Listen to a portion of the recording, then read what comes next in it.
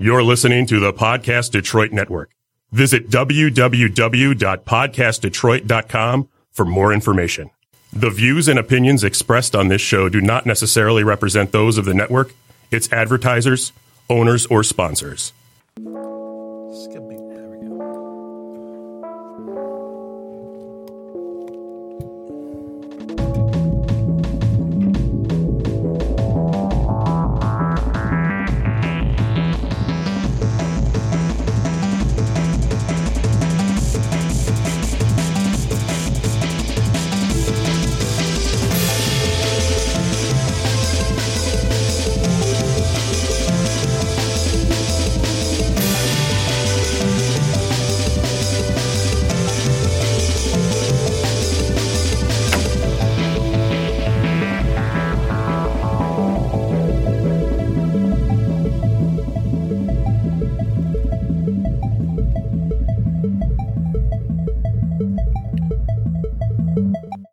I'm pretty sure that mysterious loud bang was the show sign falling off the door of the studio. As long as I didn't break anything. No. It's so The hot. look on your face was great. I'm sliding the chair over, it bangs, and it's like, don't be me. Welcome to the 3DMs podcast. I'm Jake, joined as usual by Paul and Najo on this week's show. Jake, slide over a little bit so you're on camera. I'm about to, but we want to see your pretty face. well, they will see my pretty face in a Again. second. I'm back. Is my mic actually on here? I'm hearing you. All right, that's fine. Let's double check. What mic you on? Number Five? five, I believe. 1, 2, 3, 4, 5. Yeah, there we go. Okay, there we go. I'm actually on now. Wow, I talked for 5 minutes and nobody heard me. Well, they kind of heard you. I'm Little so bit. proud. They Yeah, probably no, cut it you is. out of this mic. And Oh, now I'm this so mic's smart. Jumbling up on me. Oh yeah, we're off to a winning start. Oh yeah. Oh no, the fans also got about 2 minutes of me adjusting the camera so we actually get all of us on frame. Okay, yeah, no, We're so, actually back. Hey, Sorry about hey, that. no, we actually fixed it. Okay, so on this week's show, guys, we have an interview with Tim Gonzalez of Pirate Gonzalez Games. We're about to call him up in a moment. He's also known as the dude who made the Pokemon conversions for 5E. Both he's done Kanto and Johto, which is all you really need because once we Wow. get to third generation Pokemon, I turn into an old man. About it. Wow. Well, We're gonna have some Sinnoh words in was the all parking right. lot. Yeah, we can fight in the parking lot. That's fine. Sinnoh was all right. Unova, I'm not. Oi. Too positive We all about- know that the 5th generation is the only generation that matters. 1 and 2 are terrible. 5 is the best. Whoa. Whoa. You just assaulted my childhood. All right. So before I take you out in the parking lot and beat the shit out of you, let's get our guest on the air so I can think happy thoughts. All right, Skype. Fingers crossed. Our wonderful comment moderator, Fado. We heard you in our hearts, Paul. You're so smart. SMRT. Tim, Hello. welcome to the podcast. How are you doing today? Oh my God, Skype did Doing its good, job. Thank you. Yes. Who am I going to have to fight about saying 1 and 2 generation doesn't matter? Oh, that's That'd Paul. be me. all right. See, now I've got backup, Paul. Yeah. I'm going to stomp you out I've in the spent a parking lot of lot. time playing Pokemon in my time. Come at me. I've played every main series Don't game. you mess with my childhood. Anyways, Tim, that glad was to have you on yeah. the show. So let's get into it. Few months back, I remember seeing the first Pokedex, the Kanto Pokedex, and I was like, wow, somebody took the time to do this. Good for them. And then I went through, read everything, and I was like, and it's actually really good. And then a few months ago, about a month or two back, you put out the Johto Pokedex. At which point I finally saw the name in the watermark and I said, okay, we have to see if we can get this guy on the show. Yeah, we've been talking about this for at least 4 months now. Is getting on And the you show, spring it on me now that you hate first and second edition Pokemon, you bastard. I thought I told you guys this before. No, you never told No. me. But Tim, before we get started, I just want to know, Professor Oak spent his whole life studying Pokemon. How does it feel knowing that you are more of an expert than he is? I feel like he's just a slacker. I think that's what it really comes down to. I think he just outsources all I mean, of his research to to 11-year-old children. yeah, they're not the 10-year-old most children. Yeah, reliable he's source a of info. professor the same way that I'm a doctor. I got to tell you that. Especially because his Pokedex, which he's been studying Pokemon for his entire life, has Is blank. no Pokemon in it to begin with. Has he ever seen a Pokemon in his life? I don't know. He didn't even know that they could that they could lay eggs. So I don't think he's doing too good. I think the entire world was surprised when they could lay eggs in the second game. It's just like, oh crap, this is happening. Wait, so this is what these big round things we've been finding are? I thought they were just particularly soft rocks. I've been eating Charmanders for years. So much protein in one Charmander egg. Yeah, my real question is where's all the food in the Pokemon world come from? Do they just like butcher them? Yeah. Is it just Miltank farms, factories? Listen, this is a D&D. This is a D&D podcast. Yeah, This is a D&D podcast, not a Pokemon podcast.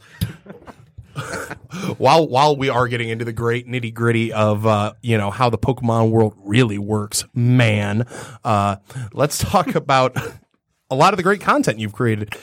So after doing our initial research into you, you have something called Pirate Gonzalez Games.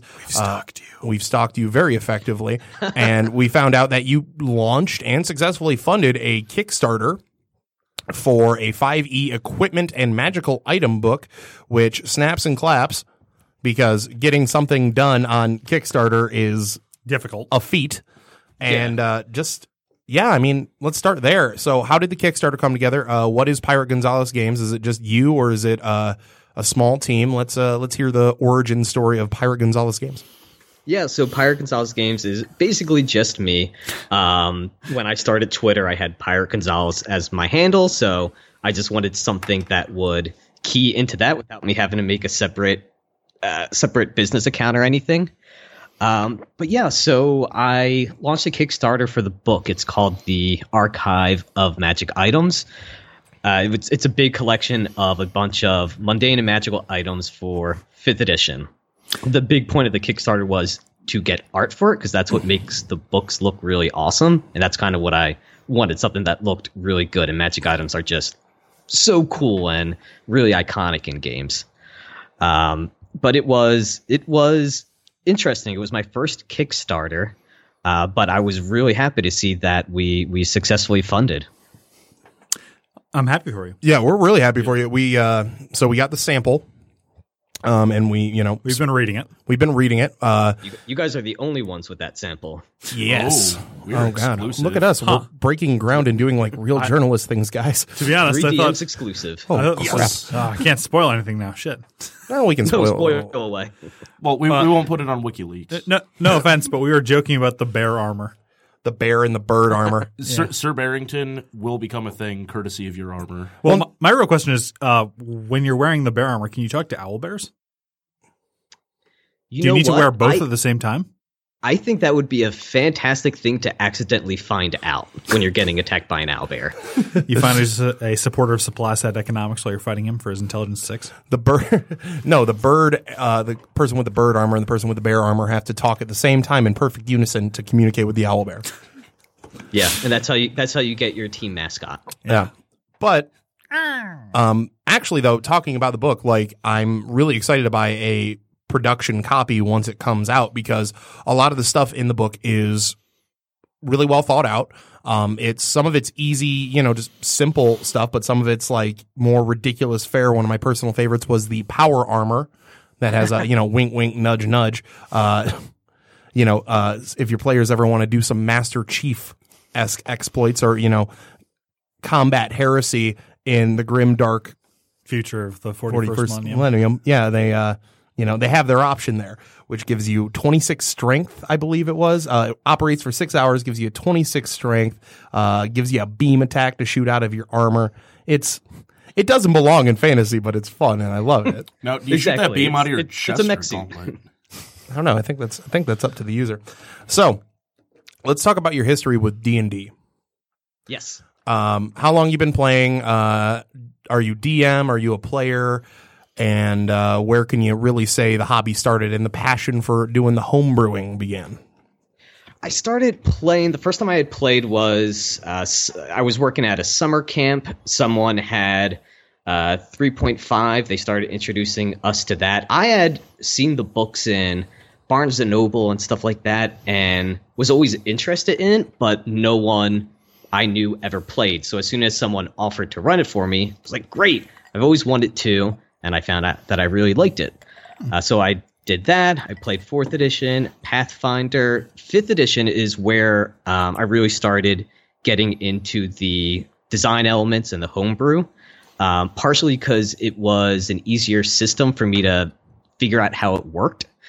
And what really started it was magic items, because when they launched 5th edition, they didn't launch all 3 books at the same time. It was just, I think, Player's Handbook first, and the DM's guide came out later, so there weren't really a lot of magic items in there. So right off the bat, I started creating my own magic items for the game I was running, and a lot of those made it in here, and that, I think, kind of set it in motion, me starting to tinker and homebrew stuff.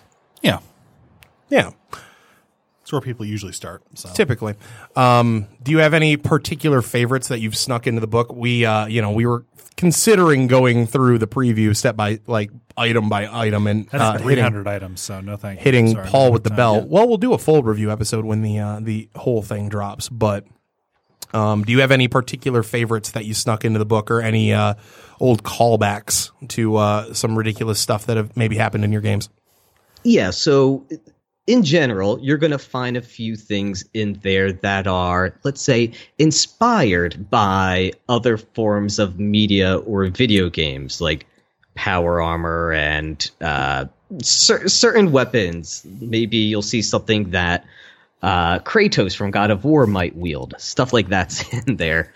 Them chain sword axes things. Yes, different names. Chaos blades that are definitely not Chaos blades. Stay away, Sony Law team. They're chain blades. Blades of malcontent. Yeah, Blades of the Chiton is what they're named as. Like the chain devil, right? Or devil, The one item that I put in there that it was one of the first ones I had introduced was it's just a mask of disguises, and all it is it's just a blank mask. When you put it on your face, it removes the face that was put on it and stores it in the mask. And then if you take that mask with a stored face in it, put it on someone else, it replaces that face. I threw it in there just as it was almost like a reskinned disguise self spell. Yeah. But just the weird way that it's used, the ramifications of it, it just caused a lot of pleasant chaos in the game, which I really enjoyed what my players doing. So I decided to put that one in there to, see if anyone else runs into those same sorts of situations. Yeah, again. First thing that popped into my mind with it is body snatchers. Yeah, but one of the things, like, what I love about your a lot of the items that you have in your book too is a lot of them are actually, they're not over the top in power. They're actually rather mundane and, a little underpowered. But I actually love that in a magical item, because when you give your players just some random magical loot and they can find really unique, like, ways to mess up your day by using it in a very outside the box kind of way. Like, as we were sitting in the truck on this sweltering day without air conditioning, Yeah, because on I this- need to get that fixed. Yeah, you need to work on that, Nacho. One of the first things Paul says is, because we're going to keep referencing the bear armor. Bear armor. What is the practical use of being able to speak to bears? And I said, Nacho, if Nacho got bear armor in my game, he would quit the main plot and he would literally just try to become the sovereign of the bears. I would, and then I would make Sir Barrington a thing. I would be his humble assistant while guiding him to power. That's not a man. That's a bear. That's not a man. It's a bear in armor. I'm just going to burn a wish spell to give Sir Barrington a level in rogue, so he can just sit there, use deception, performance, and all that good stuff, and he will become the Lord of the Realm. Naturally. It is nice that there's stuff with obvious uses and then stuff with less obvious uses. And I actually kind of liked the Justicar armor. I should note that it's rather limited in availability and use, but it is interesting to have a suit of always ready armor, and I think there's something that could be adapted into my setting there. Yeah, and I also really liked the animated armor, where even if you're dead, it'll still act and do actions for you. You still got to make your death saving throws, but just the idea of the corpse just kind of slopping around in the armor as it's still swinging an axe is just hilarious to me. It's a little messed up, isn't it? Yeah, that's one. So that animated armor, I forgot about it. That's another one I actually had in the game, and it was literally an animated suit of armor that someone wanted to wear afterwards. So I thought, okay, let's figure out an effect that goes along with it. And as the game progressed, it ended up almost becoming sort of like Ultron. Like it started imprinting on his own mind, and it started becoming its own sentient self. I don't have those mechanics in there, but I really like when you have items like that, being able to, here's the basic thing it does, here's flavor and the hooks for you to use, and then just go crazy with it, just modify it and take it whatever direction you want. Yeah, they don't have to be the same. You could also have Weekend at Bernie's. Yeah, pose it. Yeah, no, My rogue won't leave me. He may be dead, but no, he's still going to come out and party. as the armor just slops him around and stuff, and his neck is like broken, his head's just flailing everywhere. No, he's just tired. That's a mental image I don't want to think about. Oh no, it's gonna happen in the campaign now. So Tim, at one point you sat down, you looked at the first 300 Pokemon, the best Pokemon, Paul. Do you mean 297? I'm going to fight you. And you said, I'm going to convert this all to 5e. Talk about taking on that project, and then just how you made it, because it's phenomenal for everybody. We're going to link it here at some point, but if you haven't seen the 5th edition Pokemon conversions, they're really well made. They're all over the internet, so I'm surprised if you haven't, but if you haven't, we'll link them. But just walk us through that process really quick, Tim, of just sitting down and going, we're making the Pokemon. It started off quite a while at this point that I started that process. But I wanted to, when the DM's guide came out and they had the rules for how to create and stat your own monsters, that I had been waiting on doing in the games, so I started tinkering around with things, and I wanted to try something, try conversion just as a test and practice to get used to how constructing monsters worked. So I wanted something I was very familiar with, and I wasted a lot of time in my youth playing the first Pokemon game. So it seemed like a good place to start. So I started doing that, and I forget where, but at a certain point, I looked back and thought, I've kind of gone this far at this point. I might as well just go all the way through and just finish it up. I found some cool resources online for how to create pages that look like the monster manual to make them look professional and the stat blocks and everything. Yeah. So one thing led to another, and I ended up with an entire book, the entire first roster, the Kanto Pokedex, all done. And then you took the love and acclaim that you got from the internet, and then you looked at Johto and said, one more time. Yeah, so people liked it. People were happy about it. And I learned a lot doing it. I like what I did in the Johto Pokedex better than the Kanto, just because there was more practice. I think I did things better. I got a better idea of how the difference between just when you stat a monster, how it just looks on paper and how they actually might work at the table. Started to get a better idea of that and thought, all right, let's do it again. People really liked Kanto. Places, everyone. Yeah, Johto was the last one I put a lot of time into, so it was the last one I was very familiar with, so I went ahead and knocked that one out as well. And I actually had a process for doing it so that all the mistakes I would make, I could actually go back and edit them easier, which I did not have the first time I went through. Yeah, that process definitely helps. We've learned that on this show a little bit, haven't we, fellas? A lot. Somehow, kind of. So if you don't mind me asking a few questions here, what was the trickiest part of converting them, and how did you convert the abilities, if you don't mind me asking? Yeah. Like, not the moves, the abilities, I'm talking like thick, fat, and so on and so forth. Yeah. I had to make a decision, and I didn't do it uniformly. So you have, how accurately do you want to try to replicate this Pokemon in D&D? So some of them I tried to take based on what they were like in the game, what they might have been like in the cartoon, or what I think they might be like in the real world.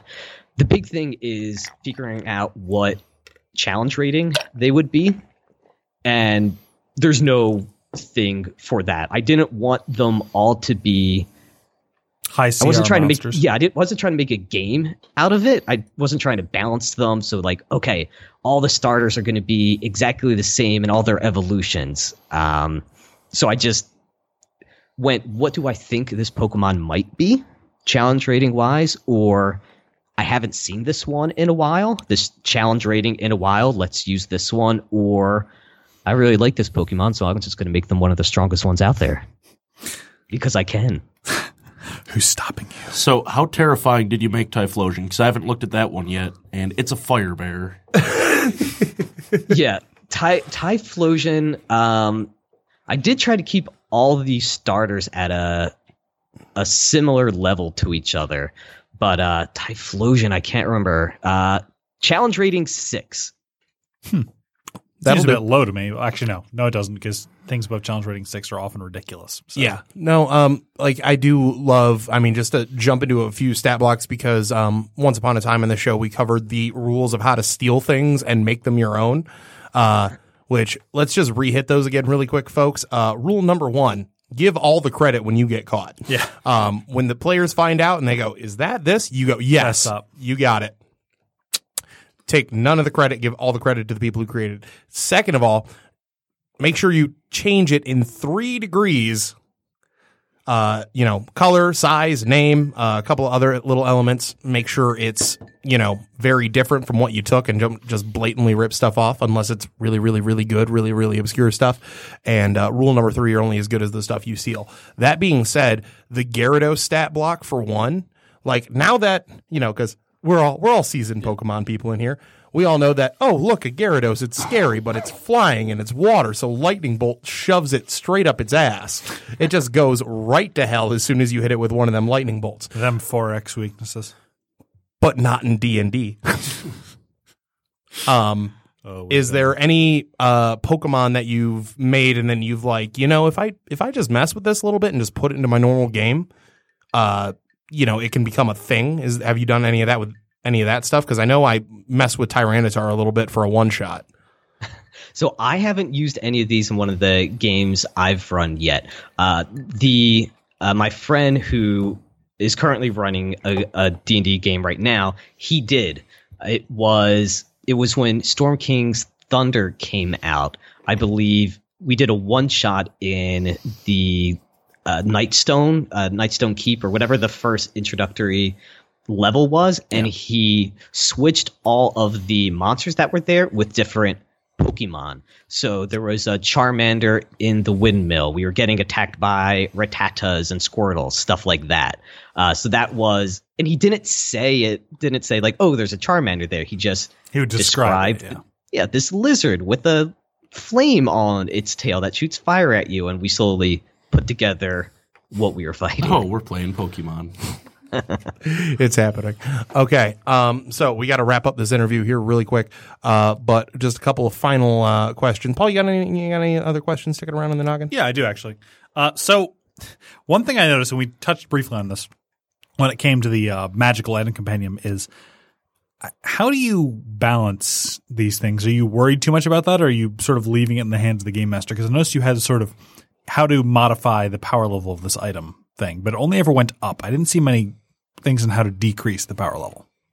Yeah, so that's a good question. So it is hard to balance magic items because they're not a standard part of the game. They're not a natural assumption that you're going to have this type of bonus to your attack or damage rolls. Thank God, that's one of the big problems with Pathfinder. But yeah, so. And because of that, one of the problems I've always had with magic items is you get a really cool item at the beginning of your adventure that you really like, and then it gets out-leveled. You find another one that's just mechanically better, but you don't like it.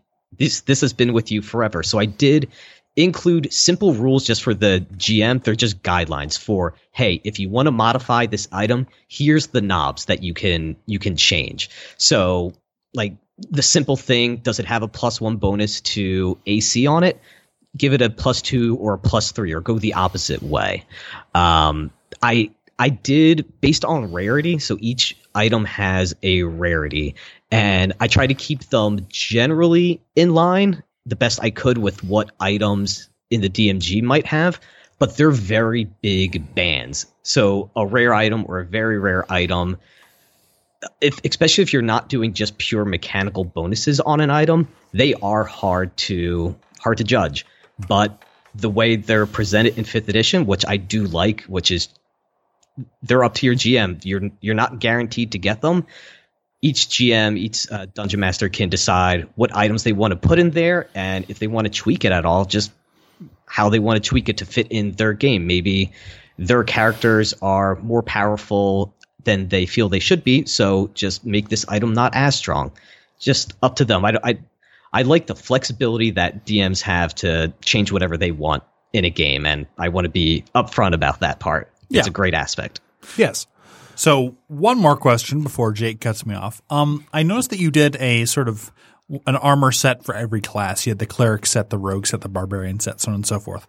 I noticed that the power level of these was pretty variable.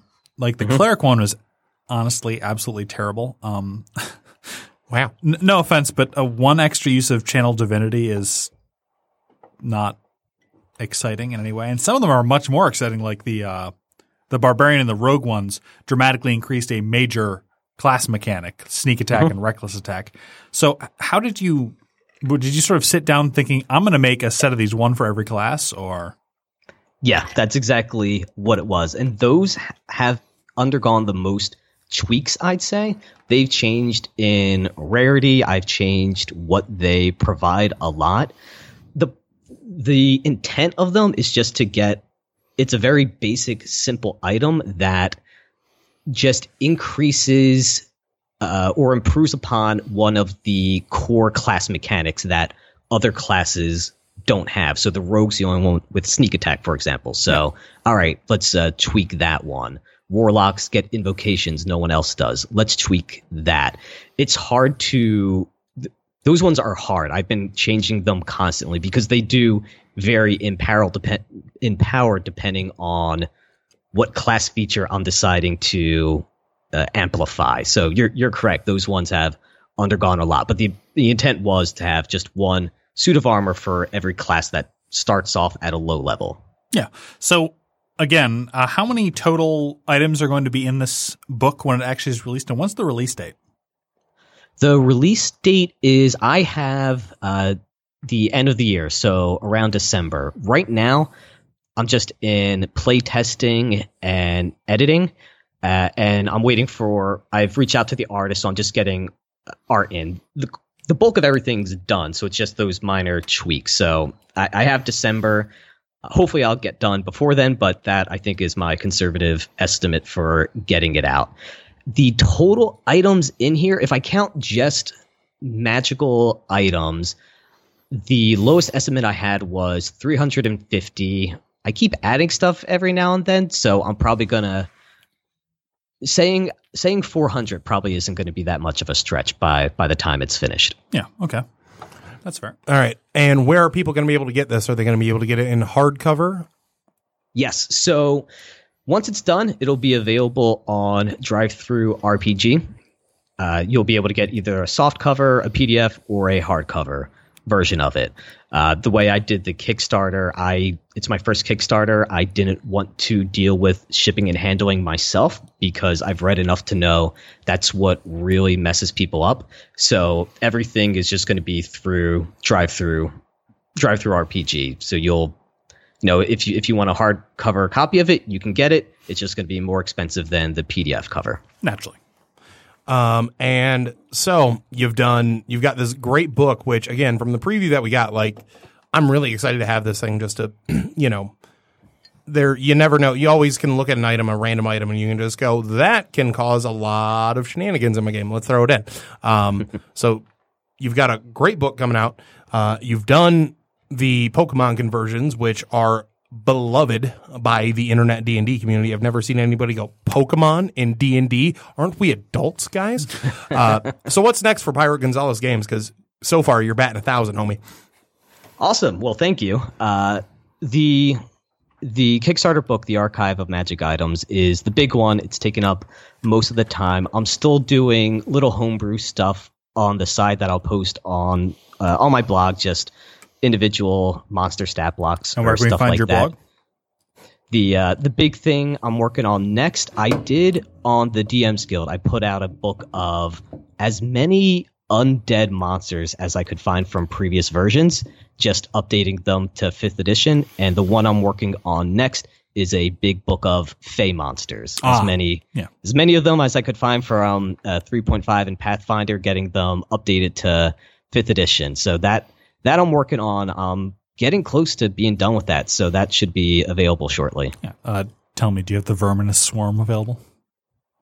Which one? The swarm of ghost rats that attacks you? Yes, that is in there. Excellent. Good. This There was pleases actually Paul. art for it as well, so there's art for that. Sweet. Yeah. All right, Tim. It's been a delight having you on the show. Please plug all your stuff. Tell everybody where they can go find your stuff really quick. All right. The best place to find me is at my Twitter, which is at Pirate Gonzalez. You can follow my blog, which is pirategonzalezgames.com.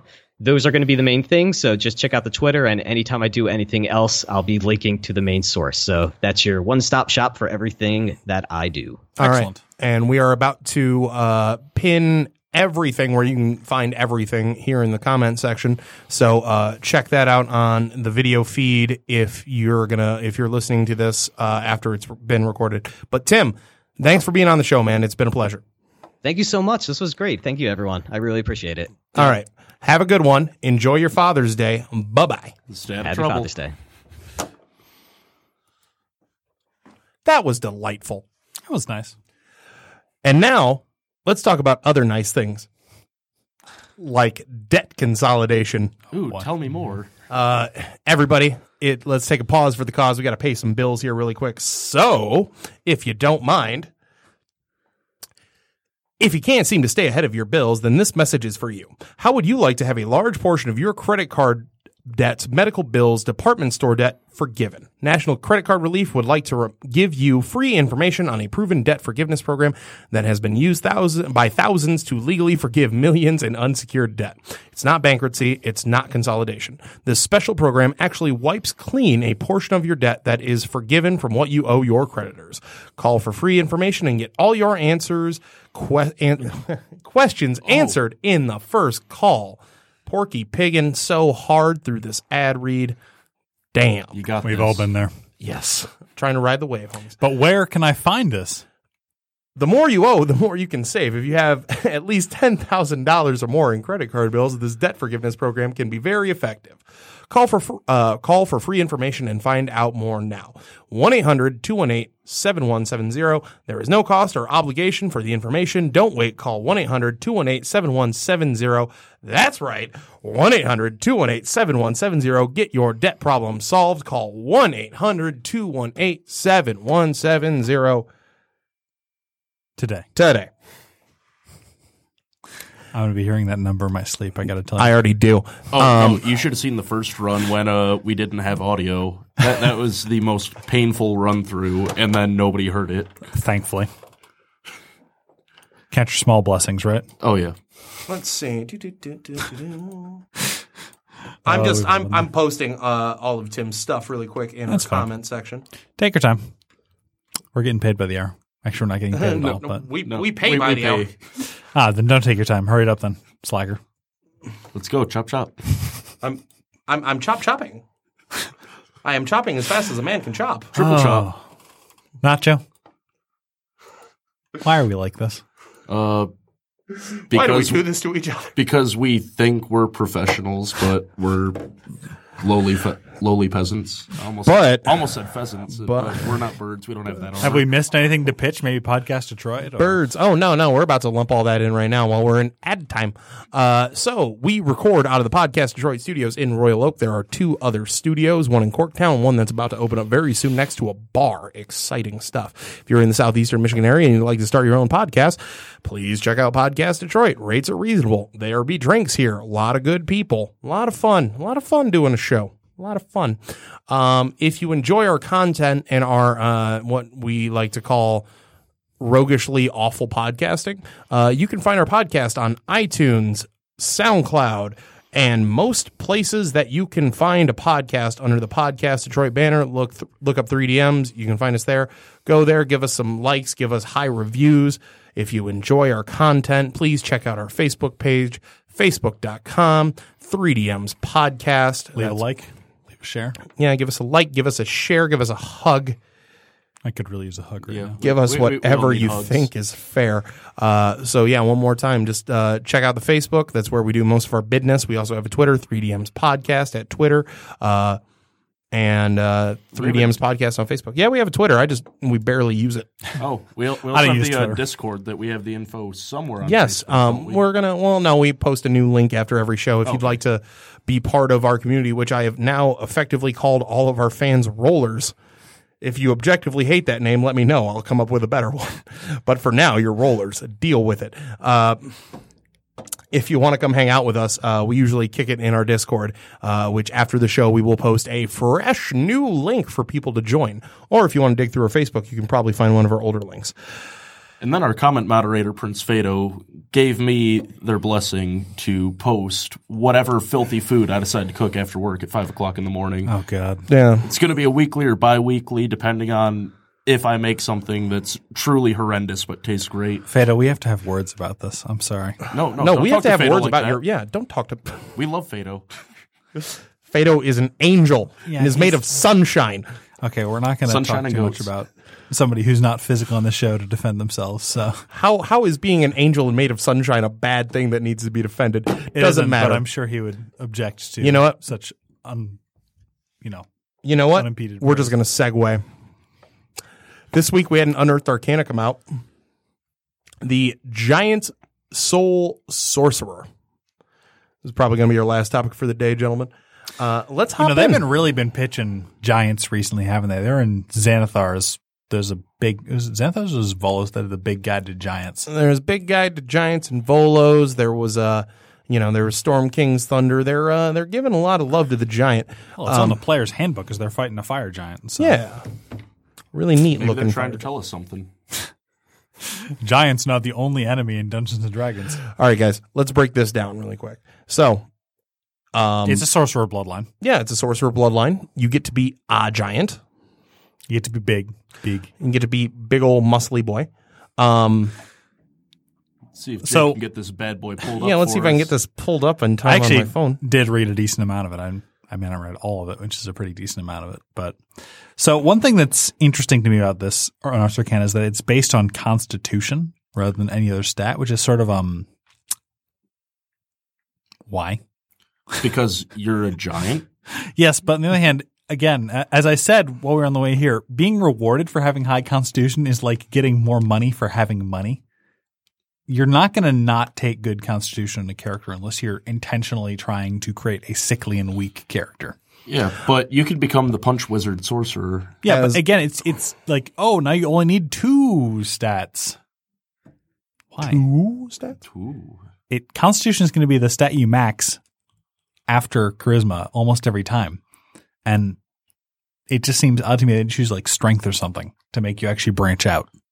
Well, you get strength bonuses with it. I mean, yeah, but you don't, none of your abilities are based on strength. If you're I believe it was Hill Giant where you get free shillelagh. 1 free cantrip. Ooh. Don't worry, my phone's just fighting me as per usual. So I think there's 6 different types of giants that you could choose your giant heritage to be from. I think you had to choose that at first level or Yes. Hang on, we're just much like the dragons. getting there. I love how it just like last night, everything when I had everything preloaded, it was all effortless, and now it's just like now that we're on the show, we got to fight. I got to Yeah, well, fight with my technology. welcome Okay, to here we the- are. I got it. Skynet. I did it. I figured out the phone. Skynet's rebelling. So, your first ability that you get is with this new Sorcerer Unearthed Arcana is the Mark of the Ordning, which you have to pick your giant heritage from one of 6, which is the gamut of standard giants that are in the monster manual. You got your hill giants, your stone giants, your cloud giants, your fire giants, your frost giants, your storm giants. I don't know why they're all from Brooklyn. How you Because doing? That's where they come from. All giants have Brooklyn accents. I guess. And each choice gives you a different spell, and that's kind of like that's the main theme here. This is actually one of the more versatile bloodlines that you can get as a sorcerer, because with most Wild magic is wacky. Ooh. wild magic is wacky. It's versatile, just not in the way you want it. Yeah, it's exactly. Oops, I fireballed myself at first level. Time to reroll. Turned myself into a sheep. Whoops. There's that. I mean, then you have your draconic bloodline stuff, and that gives you a little bit of choice. But this actually really, like your choice at level 1 is going to affect the way the sorcerer plays drastically, which is actually really freaking cool. I'm not going to lie. Like going in, I was like, oh, giant heritage. That's Interesting. That's Hagrid shit from, Harry Potter. But then after I read it, I was like, that's awesome. Now my Goliath can actually be part giant. Yeah. So, just going down the list, what the spells they get. So with Hill Giant, they get Heroism and Shillelagh. At third level, they get Enlarge Reduce. Frost Giants get Armor of Agathis, Ray of Frost, and Hold Person at third level. Powerful spell list right there. Ooh. Fire Giants get Burning Hands, Firebolt at first level, and Flaming Sphere at third level. It's a damage spell list. I mean, Burninate the countryside. Yeah, those are spells you'd probably take anyway. But yeah, Trogdor out the countryside. Cloud Giants, you got Fog Cloud, Minor Illusion, and starting at third level, you get Invisibility. that's the powerful one. I'm an invisible giant. I'm an invisible giant boy. Stone Giant, you get Entangle, Resistance, and Spike Growth. Meh. Super tank. Meh. Tank and crowd And control. Storm Giant, you get Shocking Grasp, Thunder Wave, and Gust of Wind. Gust of Wind, I'm less impressed by. Those other two are pretty good. Yeah. Let's move on to the 6th level ability. But right away, though, still just like off the top, like the Cloud Giant, the Frost Giant, and the Hill Giant are the 3 ones that really stick out. Because those are, just spectacular spell choices. Cloud Giant for, obviously, battlefield control, and with, just having a free invisibility and not having to waste one of your sorcerer spell slots, which are more precious than all of King Midas's silver. That is a joke. I know it's cold. Didn't King Midas mostly work with gold? No, I think Paul almost had an aneurysm. It's a joke from Dodgeball. Is it? Watch it. I haven't seen this. Just keep up with your references. That's why it was. Anyway, moving on to the 6th level abilities. Yeah, no. Well, they get Invisibility. Great spell. Frost Giant with Free Hold Person. Again, great spell. And you will find a use for it. Hill Giant, we're going to talk about, because Hill Giant is just the most exciting prospect out of all this. Not because it's the best, but because it's shenanigans. I have the biggest smile on my face right now just thinking about pure shenanigans. But on to the next step. Soul of Lost Astoria. This is your 6th level ability. Starting at 6th level, you gain a benefit whenever you cast one of the spells granted by your Mark of the Ordning feature. So the spells you just picked up from, or the spells you picked up from your level 1 ability. Yeah, again, this rewards the ones that have spells that you use all the time, like Invisibility or Hold Person. Yes. So with the Cloud Giant, which is the one who gets Invisibility, immediately after you cast any of your Mark of the Ordning spells, you can magically teleport as a bonus action. Yeah. You can teleport to an unoccupied space that you can see that is no farther away than a number of feet equal to 10 plus your Constitution modifier. Okay, I have some questions about this one. Okay. Go on. Why 10 plus your Constitution modifier? That's almost always going to be 10 unless you're Con 20. Because you got to round down. No, number of feet equal to 10 plus your Constitution modifier. Yeah, but not you track everything's- things in 5 feet Not increments. everything's run in a 5-foot grid. I mean, yeah, Theater but of there's mind. not. Ooh, this gap is 8 feet away from you. Off. Doesn't change the thing, though. That's still an incredibly It's powerful incredibly useful. I'm just wondering why the weird measurement, honestly. Yeah, could probably use some work, but it's Unearthed Arcana. That's why we got to, play testing. Mock and them whatnot. relentlessly. Playtest, sorry. You're an ornery bastard today, Paul. 'Cause he's got all them teeth and no gnomes to eat with him. No toothbrush. No, Colonel Sanders. Y'all wrong. Paul's right. Moving on. But Cloud Giant, awesome. Fire Giant. You gain a bonus to the damage of your rolls of your Mark of the Ordning spells. The bonus equals your Constitution modifier. That's all right. That's solid. free, 3 to 4 damage. If you're getting a hint here, this is a very constitution heavy. This is what dwarves were waiting for. This is what people who like to play dwarves but wanted to be a dwarf sorcerer were waiting for. Yeah, all one of them. That one dude is doing cartwheels right now. Yeah. Beautiful cartwheels. People do not play dwarves to play spellcasters. At least not back in my day when they couldn't spellcast. Yeah, but now they can. Now they can. Equal opportunity. It's 2018, Paul. Jeez. Get with the times. Frost Giant. Immediately after you cast any of your Mark of the Ordning spells, you gain temporary hit points equal to your Constitution modifier. Minimum 1. But if the spell is Armor of Agathis, you instead increase its temporary hit points by amount equal to your Constitution modifier. Minimum 1. So this is kind of poorly worded, but I think the intention is that you get temporary hit points equal to your Constitution modifier, and then you get double it if it's Armor of Agathis. Yes. Yeah. That's So, what I Just really gleaned. strange wording. Because, again, I'm being pessimistic today. This is a fantastic bonus at first level, which you don't have it. And at 6th level, it's completely worthless because you're getting 1% of your hit points in bonus hit points. Well, no, at 6th level, I mean, for a sorcerer, you're going to, assuming we're doing the average here. And we're Remember, gonna you're do leveling up your Constitution, so unless you're Constitution plus 1, you're going to have at least 40 hit You points. got that. at Well, 6th you got level. that D8 hit dice, so yeah, you're going to have D6, I believe. about, it's either D8 or D6. I'm double checking now. One We're or the going. other. Yeah, we remember the player's handbook. It's this week. a number before 10. D6. Yeah. So on, if we're hitting that average, you're going to get force. You're going to have about 7 HP. So at 6th level, you're just going to be just a little over 40 HP if we're taking the averages. And keep in mind, it doesn't increase your level. It's just always your Constitution modifier, Yeah. So which means it's going to get worse as you level up.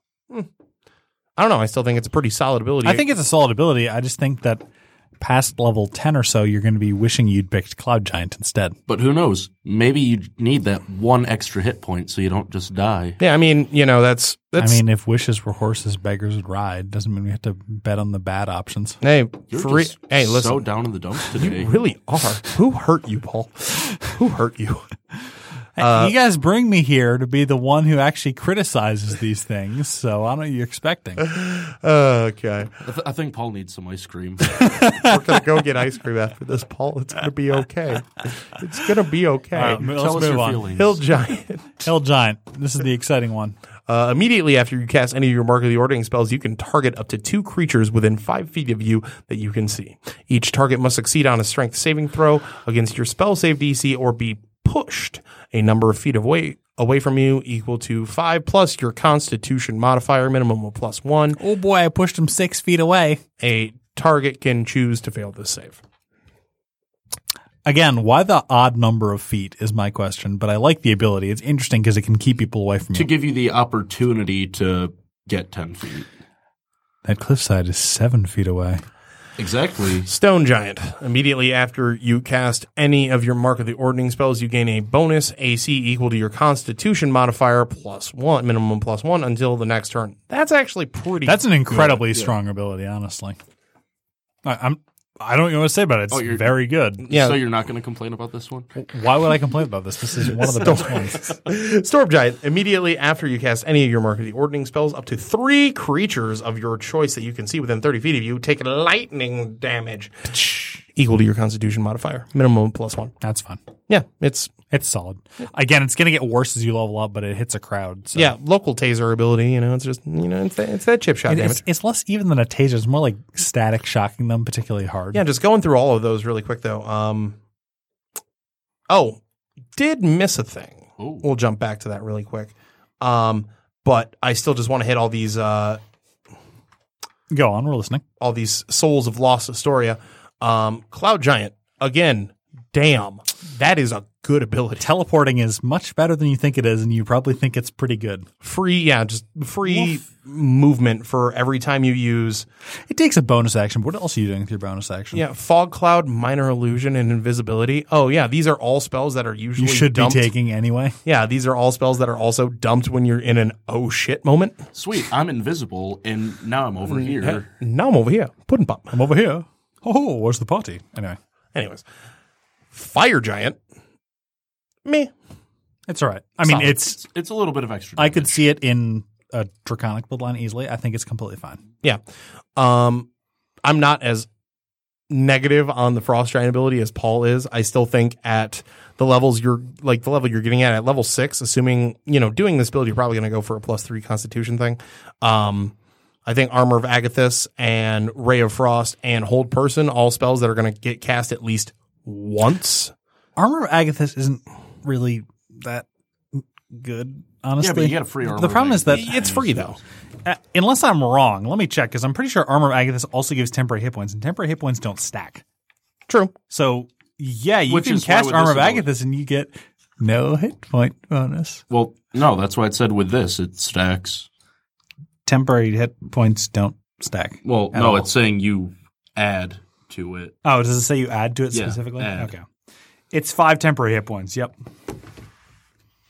Yeah. So I'd need to see a ruling on that one. I'm sure it was intended to stack, but rules has written, I'm pretty sure it doesn't at the moment. I'd still let it stack personally in my table because it seems that whole juncture, as we get more into the stuff, the whole juncture of Frost Giant is kind of like, I hold you in place and then I get tougher as the fight goes incrementally. Oh boy, 10 whole temporary hit points. Actually, you can't get 10. You can only get odd numbers, which is weird, but you know what? Let's see. We got the Hill Giant ability, which is interesting. Again, it's good crowd control Yeah. for a sorcerer, which I push. There are interesting things you can do. You can push people out of your melee range, then Yeah. scamper away. So, Yeah, just push. Stone Giant. do they provoke attacks of opportunity when they're getting pushed? They do not. Dang, Stone Giant. that's immediately. a strong ability. Yeah, Stone Giants is really strong, but they have kind of a shit spell list, or free spells compared to everybody else. I mean, I guess it's making up for the fact that you get bonus AC when you cast spells. yeah. No, it kind of buffs out. Haha, you can't hit me. And Storm Giants is just tick damage. It's nice. Jumping back really quick because we missed one. That is the. Oh, where'd it go? I had it and I lost it. Oh, Press F to pay respects. I know. Jotun Resilience. At level 1, the resilience of giants flow through your body. At first level, your hit point maximum increases by 1 and increases by 1 again whenever you gain a level in this class. So Solid. one free HP at every level. play Neat. dwarf, get 2. Yeah. Again, it's solid. There's nothing wrong with it whatsoever. 14th level ability. The Rage of Fallen Astoria. Starting at 14th level, you gain the ability to channel the souls of your ancestors into your physical form when you start casting a sorcerer spell on your turn and expend a spell slot. Bleh. You can increase your size by 1 category from medium to large, for example. This increase lasts 1 minute. It ends early if you die or incapacitated. Until it ends, you enjoy the following benefits. Your current hit points and your hit point maximum both increase by 1 per sorcerer level. Free HP is free HP. Free HP. Your reach increases by 5 feet. Neat. Your walking speed increases by 5 feet. Neat. You have advantage on strength checks and strength saving throws.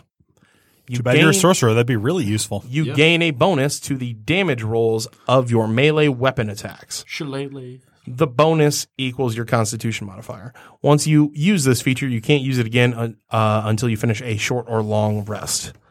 And this is why Hill Giant makes me happy.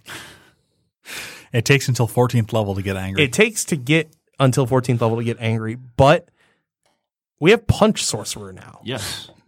It's too bad because you took Hill Giant, you still have no AC, and your hit points are now equivalent But to he's a swole. rogue. He But lives. you swole, though.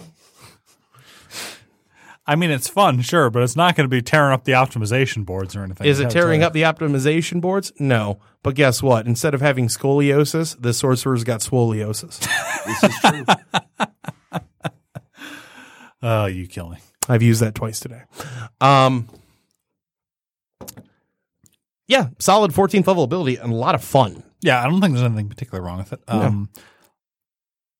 I'm kind of glad they didn't go with advantage on Constitution saving throws because then you'd be completely unkillable. But Yeah. But wait, you can. it is a bit weird that they're sort of incentivizing the stat that sorcerers do not use. We'll get into that in our final thoughts. Let's step into last ability, Blessing of the Allfather. At 18th level, your Constitution score increases by 2 up to a maximum of 22, which allows you to break the 20 soft cap. Neat. In addition, Good, you can now use Rage of Fallen Astoria twice between rests, but no more than once on a turn. I'm glad they put that there because Nacho would just be screaming. Well, no, what I would do, enlarge reduce, because that's one of the spells on there. Make myself bigger, make myself another size bigger with that. Next turn, cast another spell, become one more size bigger. Now my centaur is colossal, and I can make that tower of power from that train wreck of an episode where we didn't have audio, and just have all the centaurs stacked on top of me. Shooting bows. You've been too excited to talk about that. Anyways, in addition, you can now... Where was I? Yes, more than once a turn. If you use that feature while under its effects, it increases to your size. Hit points, reach, and walking speed are cumulative. Huh. Let me reread that because that was poop. If you use this feature while under its effects, it increases your size, hit points, reach, and walking speed, and the effects are cumulative. Blah. There we go. Interesting. Did better. Tower of Power time. Tower of Power time. Nacho finally gets his wish of just putting centaurs on centaurs on centaurs on centaurs on centaurs. Exactly. We got about 5 minutes left. Final thoughts and feelings here on the giant soul sorcerer. We're going to start with Nacho, so Paul can just Yeah, because Paul's going to take build it. I'm patient. I'll wait. I think it's a lot of fun. You have all your versatility with it. Hill Giant, yeah, that's my favorite for it because I've always wanted to make the Punch Wizard, but now I could do it with a sorcerer. Got to go Blade Lock, man. Blade Lock. Yeah. Hexblade Warlock is actually a lot of fun. Yeah, but no, I just want to be a spellcaster, and it's like, I punch you in the face. Blade Lock monk. Choose your fists as your magic weapon. They're evil. Yeah, no, great spell list options.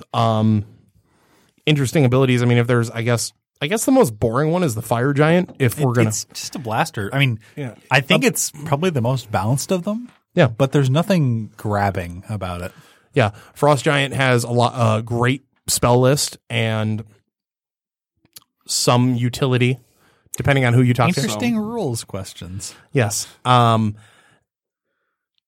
And Stone Giant is, just Got the can't best hit me. ability, the worst spell list. It's fine. yeah.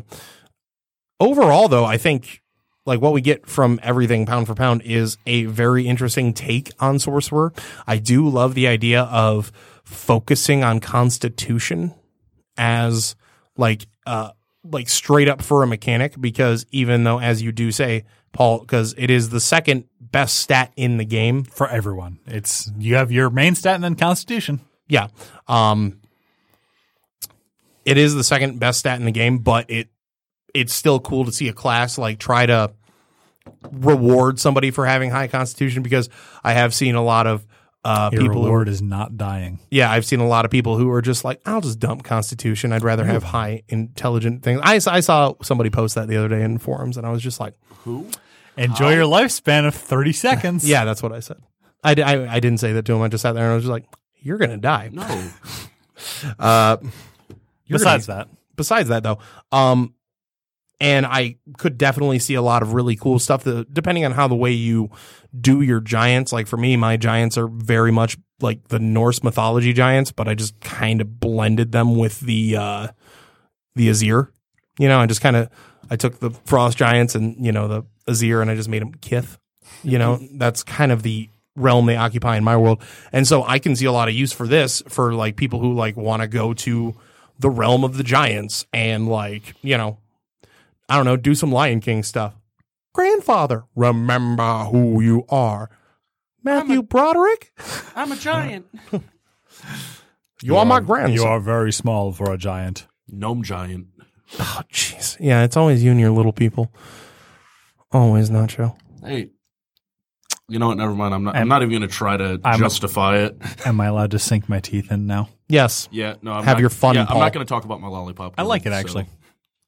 For all the shit talked it, I like it. I think it's an interesting sorcerer bloodline. I do, and here we go.